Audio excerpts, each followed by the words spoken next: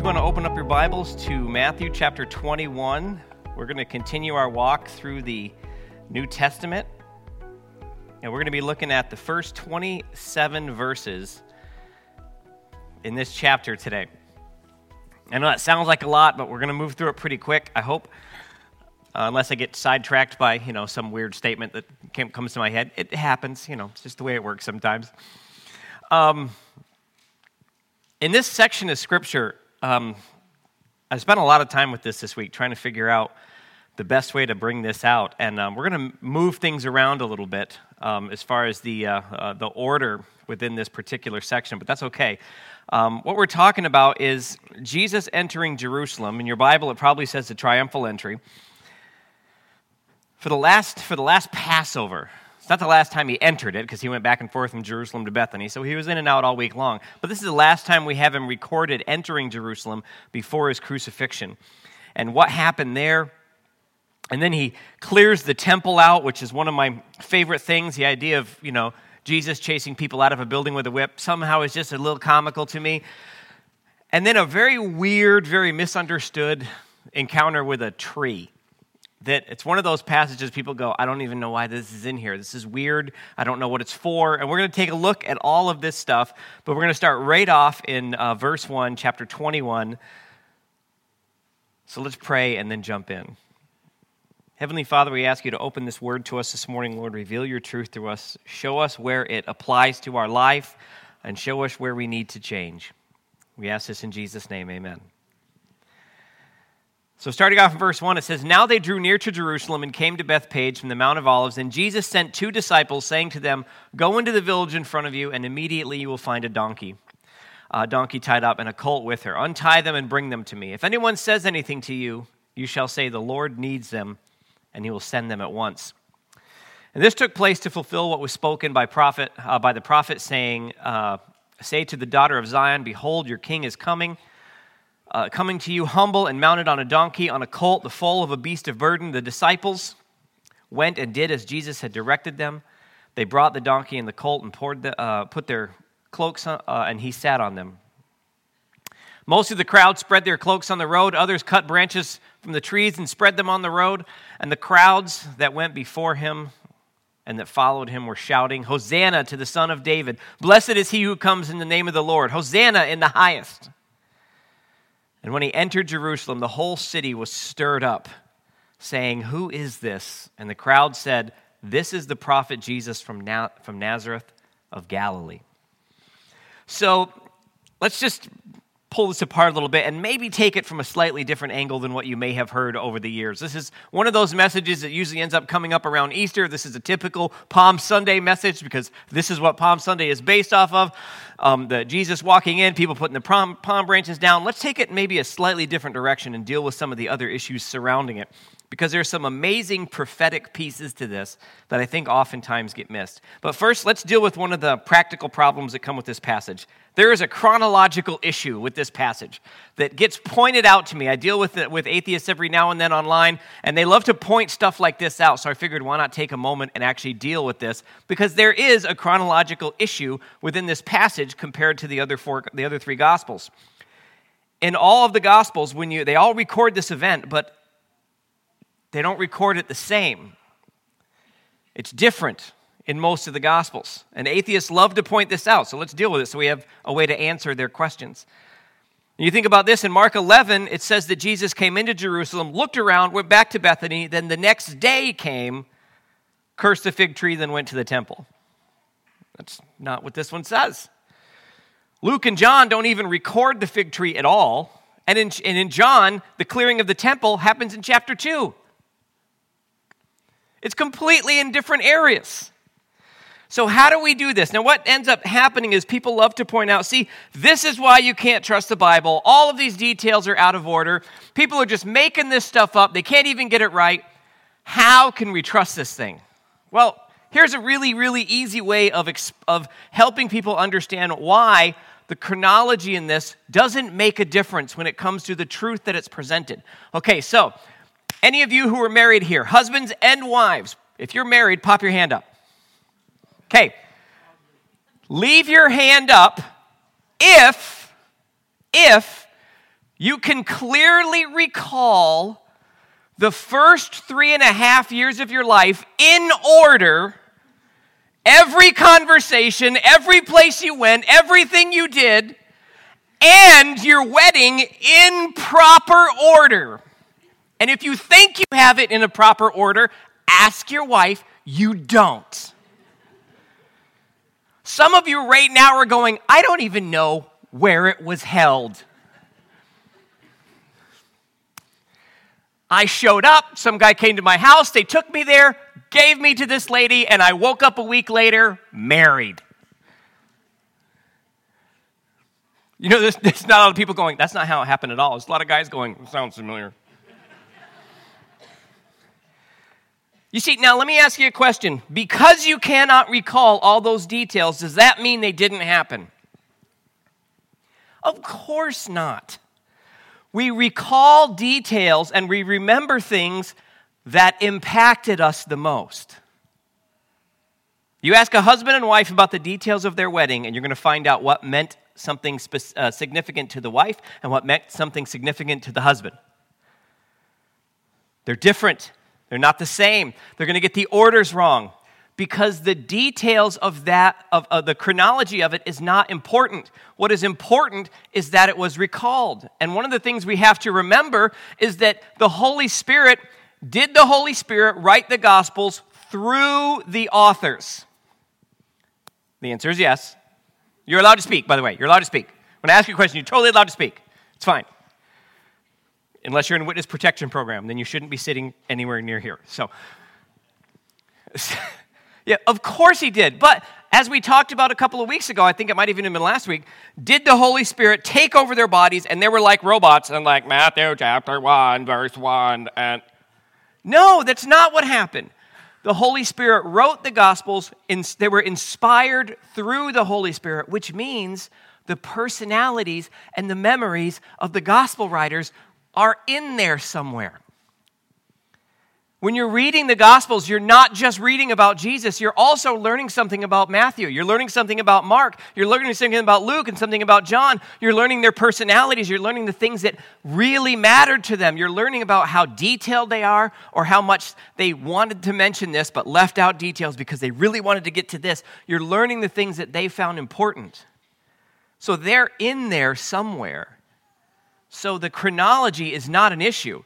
And if you ever talk to a cop or anyone who does any kind of investigating, if you or a teacher, you sit a couple of people down and you ask them what happened, and you get the exact same story from all of them, you know it's a lie. Parents, you know this too, and you sit down with your kids, who broke it? And they all have the same story, the dog. Because we know that they love the dog more than us. No, you know it's a lie because it's rehearsed. And in a moment of panic, you tend to just fall back on whatever is coming to your mind. And if you've rehearsed something, you know it's a lie. The fact that the Gospels are different is one of the reasons why they're so trustworthy. You can tell it's not made up. It's nowhere near close enough to be made up. They're unique. The 4 Gospels are unique because the authors were unique. The writers were unique. They had unique experiences. They had unique memories. So we can still trust what's going on here. It doesn't have to be in the right order. So, moving right along. Now that we've dealt with that, let's get back to the text, the coming of the King. Your Bibles call this the triumphal entry because as people in this part of in this part of time, we can look backwards and see what happened. We get the benefit of reading through Scripture and seeing these prophecies and seeing how they line up, seeing how they come true, when they actually happen. And we can look back and go, wow, that's amazing. I wonder why them idiots didn't see that coming. If you ever paid attention to the morning after an election and you want to know what they missed, we do the same thing.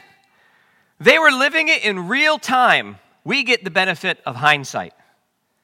And so when we see these things, sometimes the titles in our Bibles lead us to believe like everyone understood this stuff. They didn't.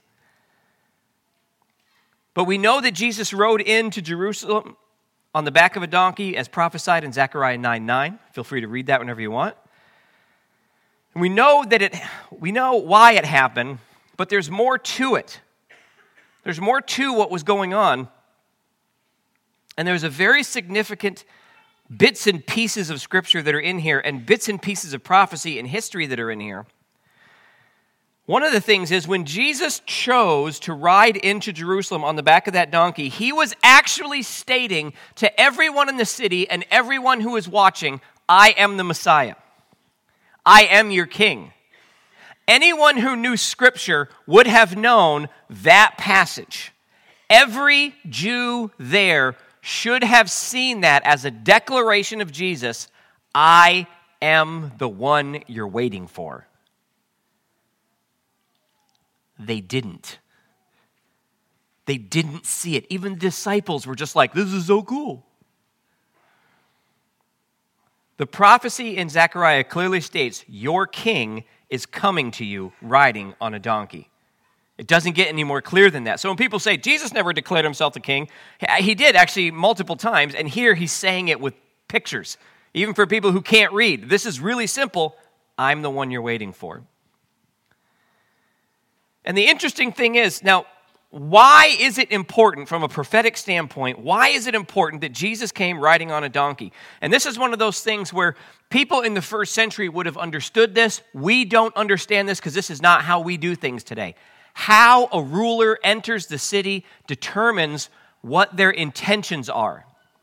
So there's a reason Jesus was coming in on a donkey, because normally, if a ruler was coming into the city, they would come letting everyone know who they are. Typically, this is how a ruler would show up. They would show up on an armored horse. They would show up with a sword. They would show up in their finest battle-ready gear, and they would let everyone know, not only am I in charge, I am powerful. I'm not just the king. I'm a ruler. I'm a warrior. You can trust me. I'm here. I'm strong. I'm big. I don't say those things, but big, strong people say those things. That's not how Jesus came into the city. He did not come into the city as a warrior king. And it's so important because I've told you this multiple times throughout this series. What was it that Israel was waiting for? A warrior king. Someone who was going to smite the Romans and basically knock over the rest of the world, and the Jews were going to be on top of it all. They wanted the warrior. What they got, this guy sitting on a donkey.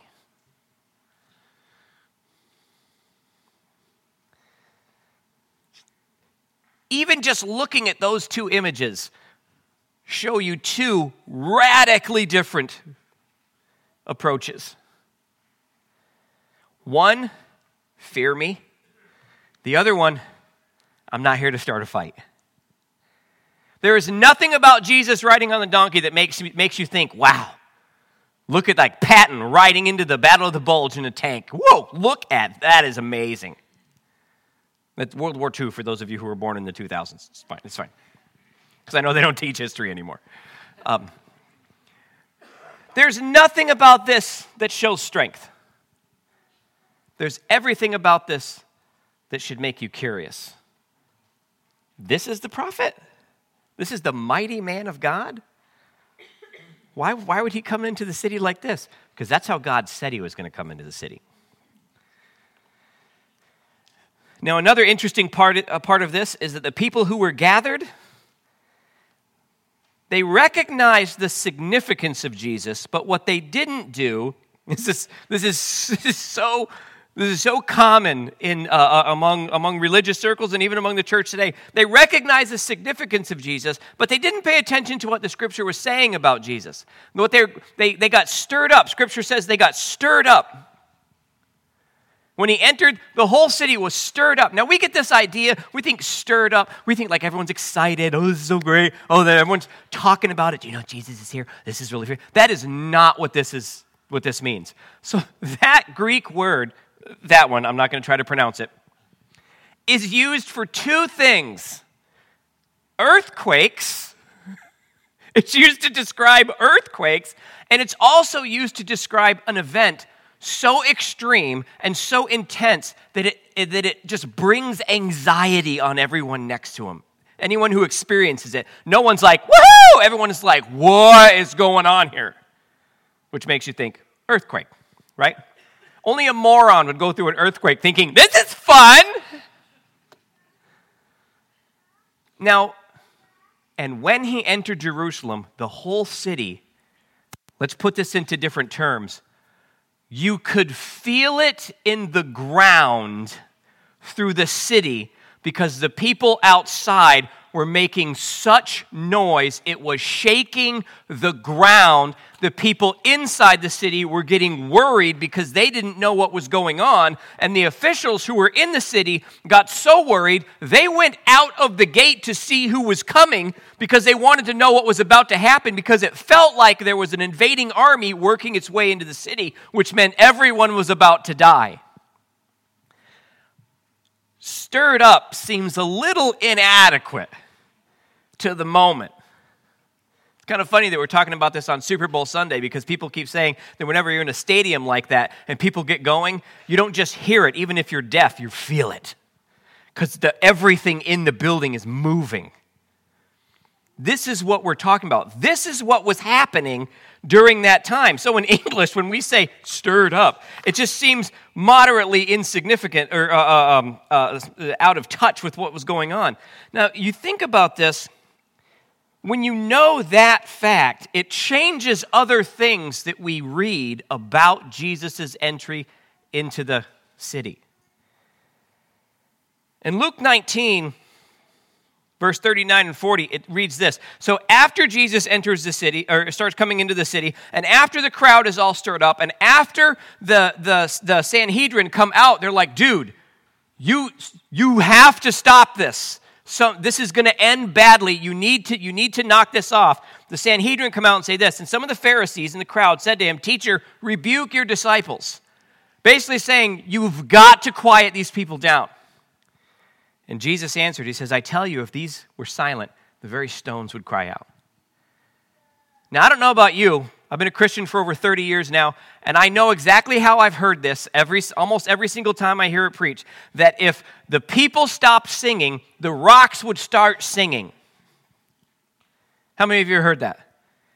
Even the earth would start singing. There's a bit of a theological issue with that. Are rocks aware of what's going on around them? And if they are, what do we do now? You know? Or is it that there's a first century equivalency that we don't understand because we don't think like this today? The term, the rocks would cry out. You notice he didn't say nature would cry out. It says the rocks would cry out.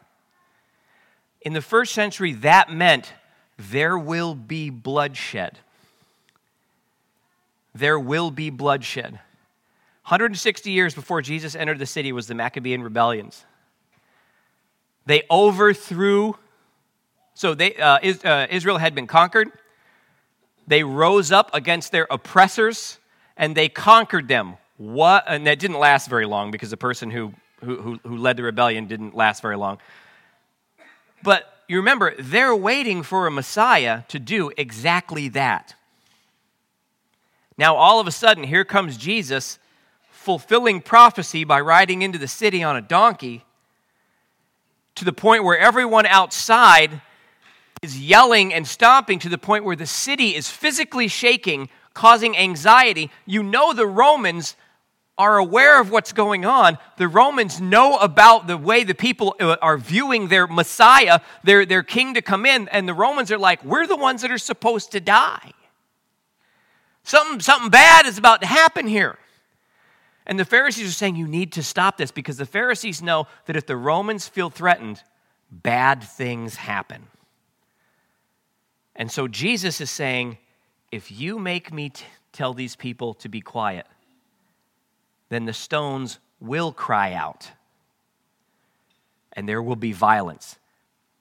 Go into the city, let them sing, it's fine. Because what they were shouting, Hosanna, was save. In that century, it meant save us now, Lord. Do it now, God. Make it happen. Make what happen? Save us from what? It was a battle cry, folks.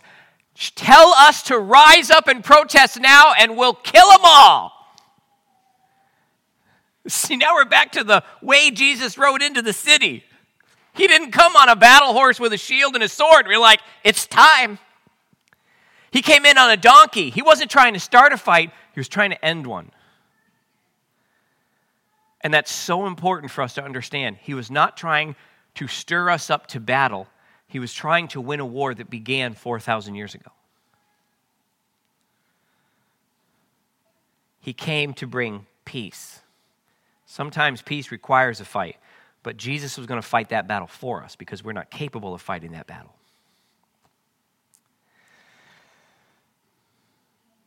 All right, so that's Jesus walking into the city. The rest is quicker, I promise. It says, and Jesus entered the temple and drove out all who sold money and bought in the temple, and he overturned the tables of the money changers and the seats of those who sold pigeons. Excuse me. And he said to them, it is written, my house shall be called a house of prayer, but you make it a den of robbers. And the blind and the lame came to help him in the temple, and he healed them. By the way, I took the section of the fig tree, if you're reading in your Bible, and I pushed it to the end, so you're going to see me skip here in just a minute. And the blind and the lame came to him in the temple, and he healed them. But when the chief priests and the scribes saw the wonderful things that he did, and the children crying out in the temple, Hosanna to the Son of David, they were indignant. And they said to him, do you hear what these are saying? And Jesus said to them, yeah, have you not read? Out of the mouths of infants and nursing babies, you have prepared praise. Basically, Jesus is going, duh. And leaving them, he went out of the city to Bethany, and he lodged there. And when he entered the temple, the chief priests and the elders of the people came upon him as he was teaching and said, by what authority are you doing these things? And who gave you this authority? I love Jesus' answer here. Jesus answered them and said, I will ask you one question, and if you tell me the answer, then I will also tell you by what authority I do these things. The baptism of John, from where did it come from? From heaven or from man? And they discussed it among themselves, saying, if we say from heaven, then he will say, why did you not believe him? But if we say from man, we're afraid of the crowd. For they all hold that John was a prophet. So they answered Jesus, we don't know. And he said he said to them, neither will I tell you by what authority I do these things. Jesus went, you don't answer me, I don't answer you.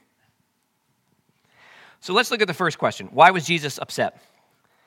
Jesus had been going to the temple every year since he was a child. This was not new. He has seen this year after year after year. What's the issue? I think the issue is he knows he's not going to have to come back and deal with the repercussions next year. So Jesus is now trying to prove a point. Jesus was upset because this was the house of God. It was a temple of sacrifice, a temple of worship, a temple of prayer. And these people, pay attention to this because this is important for us today. These people turned sacrifice into barter, worship into a concert, and prayer into meaningless repetition. This is what was happening in the temple that got Jesus so upset. He saw this year after year. Sacrifice became barter, worship became a concert, and prayer became nothing but repetition. All that made faith precious had been reshaped to make it easier for the user. Do you hear what I just said? All the things about the faith that were precious, that were valuable, that make you strive to get closer to God, became reshaped, repackaged, so that it was the easiest on the end user.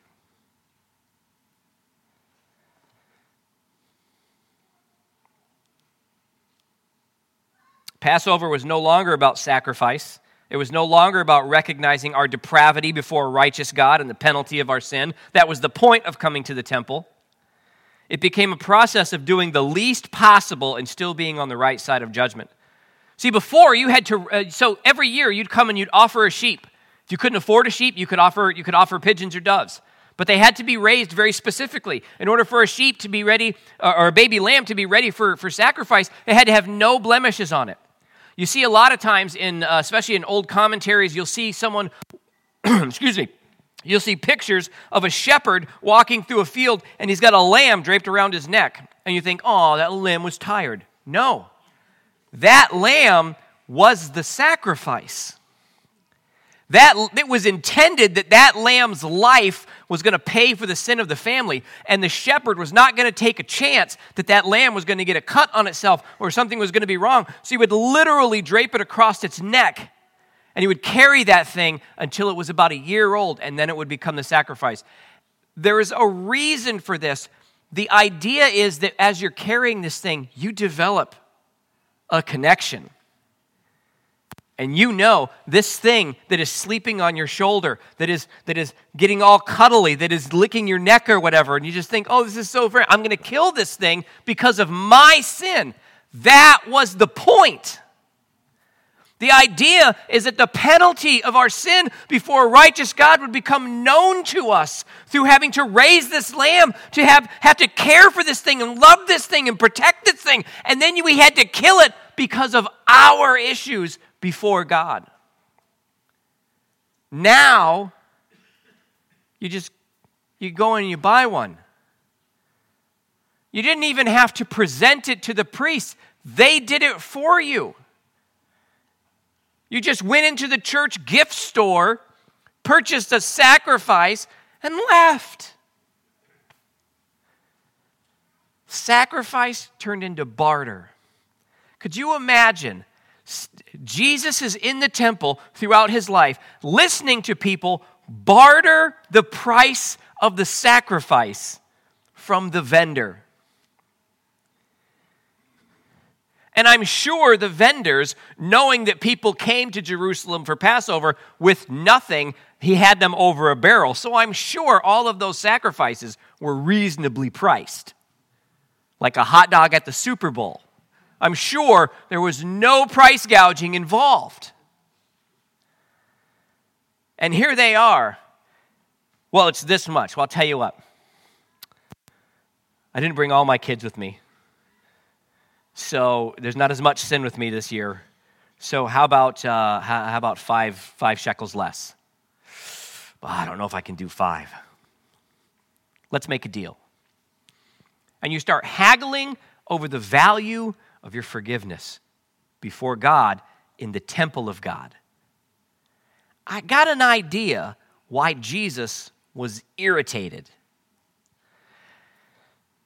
So when you hear people talking about, I can't listen to that music anymore.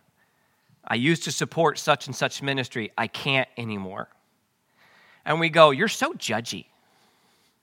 You're so judgy. You're just jealous because of their ministry. Is that true? Or has that person finally got it?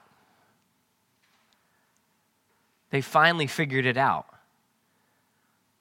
That worship doesn't have to be a concert. It actually shouldn't. Like, I don't know, the groove just didn't do it for me today. The groove? Really? I'd like worship better if it was like jazz. Jazz, that's, I'm with you. Jazz, I'm with you. That's good. Jazz, blues, I'm there. You read through the Psalms, it's like reading through a blues concert. It's just kind of the way David was. But you know what? Here's the cool thing about worship. It's not about you. It's not about you. Here's the interesting thing about giving. It's not about you. Here's the interesting thing about growing in God. It is about you. But that's the only choice you have. You can either grow and get closer to God, and the closer you get to God, the more you realize that there's really not a whole lot that's about you. I wish this was done differently. Deal with it. Deal with it. You know, I would go to church more if the snacks were better. Really. Like that's the limit, I stay after church if there's fudge, but there's no fudge, I don't stay after church. Seriously? I have heard this conversation, folks. We get up after church and I look, there's no fudge, we go to lunch. So it's a fudge factor, is really what it is. That one was for you, Abel. Anyway, moving right along.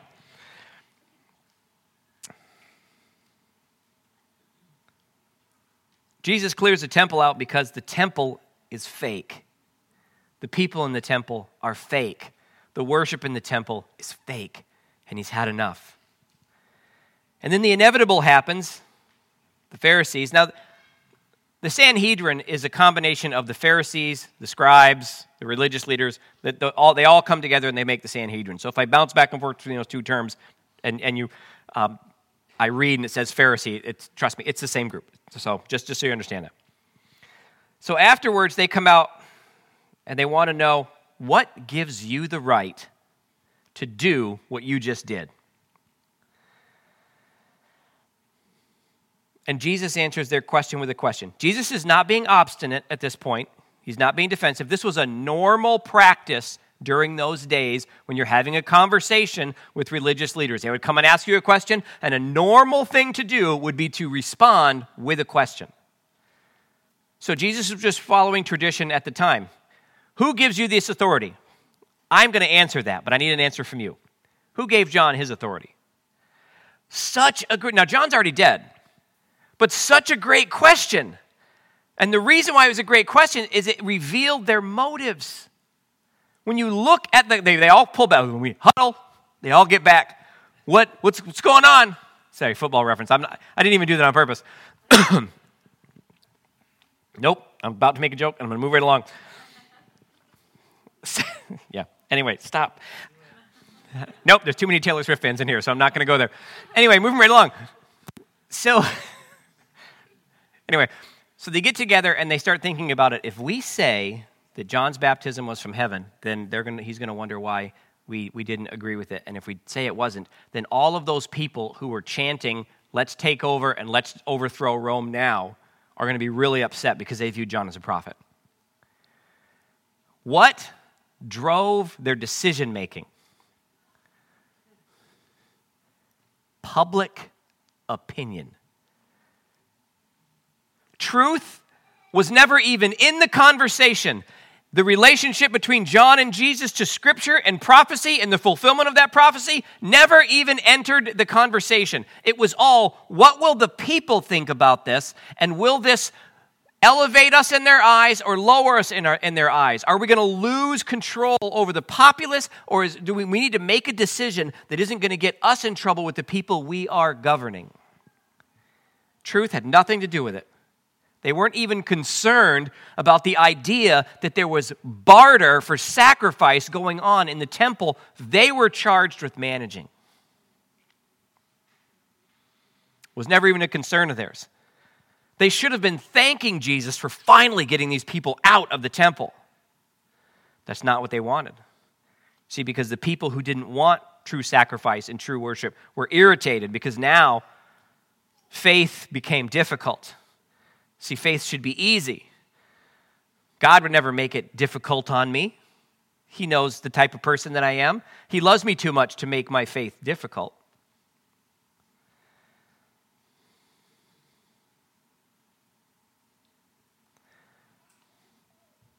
And then plus you have this Jesus person, Jesus and John running around the countryside, healing, baptizing, performing miracles, teaching with power and authority, doing all of these things that the Messiah was supposed to do and that the messenger that was going to come before the Messiah was supposed to do. Who did these guys think they are? It never even entered into their minds that Scripture was playing out right in front of them. They were more concerned with not making people mad than they were with listening to and living the truth. And that brings us to the next part. This is that section of Scripture that everyone thinks is weird to get in between this, but this is the key to understanding the entire section, and that's this little fig tree. In the morning, he was returning to the city, and he became hungry. And seeing the fig tree by the wayside, he went to it and found nothing on it but only leaves. And he said to it, "May no fruit ever come from you again." And the fig tree withered at once. Yikes! And then the disciples saw it and marveled, saying, "How did the fig tree wither at once?" Jesus answered them and said, "Truly I say to you, if you have faith and do not doubt, you will not only do what has been done to the fig tree, but even if you say to this mountain, be taken up and thrown into the sea, it will happen. Whatever you ask in prayer, you will receive if you have enough faith." I'm only going to deal with the fig tree today. We're going to deal with the mountain in another gospel. There's other opportunities, and it would take way too long, so I'm just going to deal with the fig tree today. I want you to think about this. It seems like a bit of an overreaction that Jesus would walk up to a tree that his dad created and expect there to be fruit on it during a time of year where the fruit didn't grow. If I walked outside and drove down to Mexico, went to an apple orchard, went out into the field and realized there are no apples, dadgummit, and then I set fire to the entire orchard because how dare there not be apples on the apple trees? Is that a reasonable response? Nope.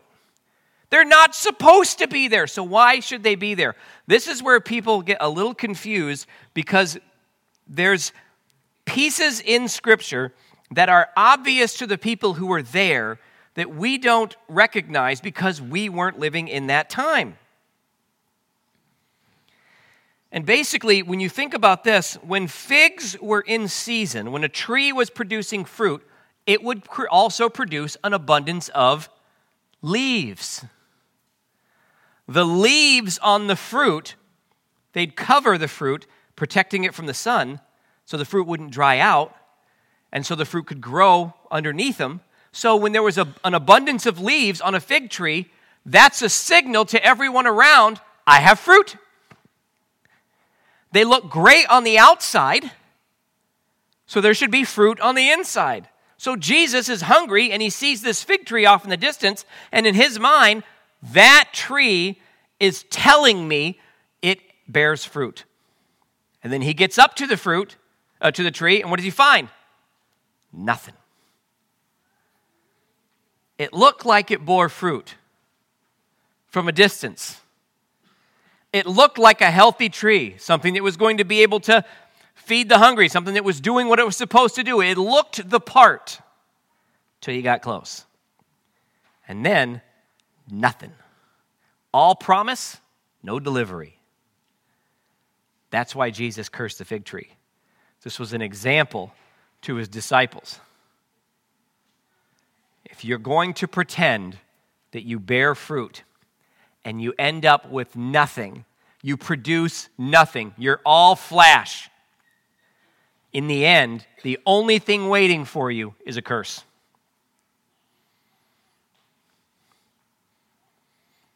Matthew 7, 15 through 20. Beware of false prophets who come to you in sheep's clothing, but inwardly are ravenous wolves. You will recognize them by their fruit. Are grapes gathered from thorn bushes or figs from thistles? So every healthy tree bears good fruit, but the diseased tree bears bad fruit. A healthy tree cannot bear bad fruit, nor can a diseased tree bear good fruit. Every tree that does not bear good fruit is cut down and thrown into the fire. Thus you will recognize them by their fruit. The main lesson in this whole section is so subtle, but it's so powerful. Jesus entered the city, and everybody saw what they wanted to see. They only looked at the outside. The king is coming. The battle is beginning. Everything that we have thought that God was going to do is about to happen. All of our dreams are going to come true. This is fantastic. And they start freaking out. But they didn't pay attention to what was on the inside. They didn't pay attention to the fact that the warrior king that they were waiting for was never in the Bible anywhere. And that Jesus didn't show up in Jerusalem riding on a horse with a sword and a shield. He showed up on a beast of burden, just as Scripture prophesied, to come to bring peace, to bring an end to battle, not to start a new one.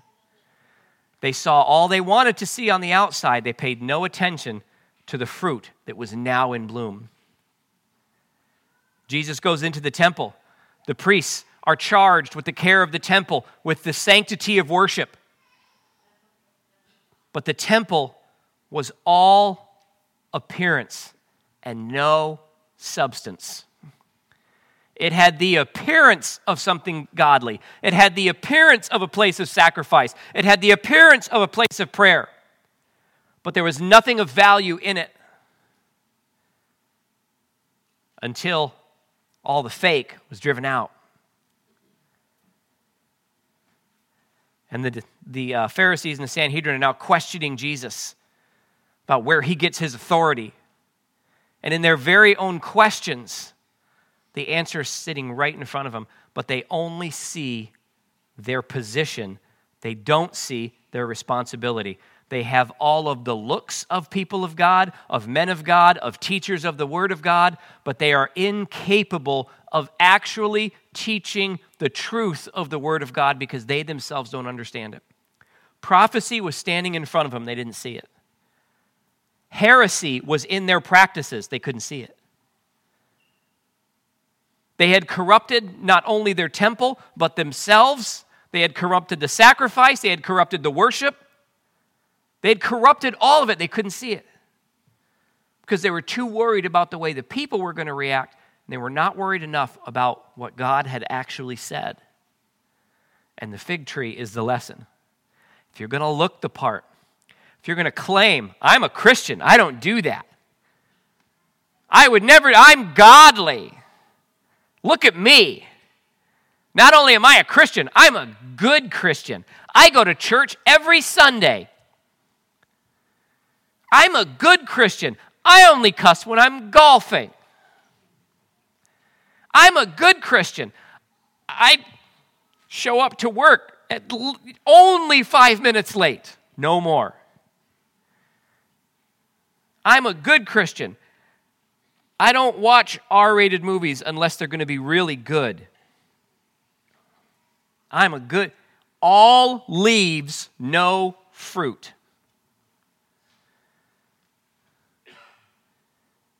This is the harsh reality of our faith. We are not escaping death. We are escaping judgment. But we all have to stand and be judged. And it's going to come down to a few simple things. I gave you a book. I showed you everything that I could think of about how man acts and how I react. I've shown you everything that I can think of about my character, and I'm speaking for God, not for me, about God's character and nature. I've shown you what righteousness is. I've shown you what sin is. I've shown you what I will accept, and I've shown you what I will not accept. And it's all here if you would just do it. But we don't. Our society it shows that. We have to look deeper than what we see on the outside. We have to look deeper than the surface. Just because your coworkers get along with you does not mean you're representing God in that workplace. Just because your job has never been threatened because of your Christianity does not mean you're a shining example of faith. And that's not the goal, by the way. I can't wait to get fired for being a Christian. That should not be your goal. But when people bring ungodly to you, you have two choices, and only two choices. To stand for godliness or to be a fake. It's not compromise. It's being a fake. Because you're more concerned about how they're going to react than you are about how God is going to react to you. In the days we're living in, the times we're living in the trials that we are facing as a people, we cannot afford to be a tree with no fruit. We cannot do that. Because you notice when Jesus looked afar off to the tree had a promise because of how it looked. If I come to you, then there's something there for me. And he came to it and there was nothing. The people in your life, your coworkers, your friends, your family, the people you might teach, the employees you may supervise, when they're in need, when there's something that's going on in their life, and you are portraying yourself as something off in the distance that will bring fruit, that will be able to heal and to sustain, and they come up to you and they're looking for something, is there anything for them to find? Or are you just an empty tree? A hollow vessel, a water bottle with nothing in it. Looks great. There's no help. We have to look deeper than that. We have to do better than that. This world needs, I want to say this so carefully. The world needs real Christians, not churchgoers. The world needs real Christians, not churchgoers. Going to church is easy. The devil comes to church. I don't know if you realize that. He does. He comes and he's wondering how serious you take it. Does this actually do anything for you? Are you different when you leave than when you showed up? He's wondering. We've got to do better. So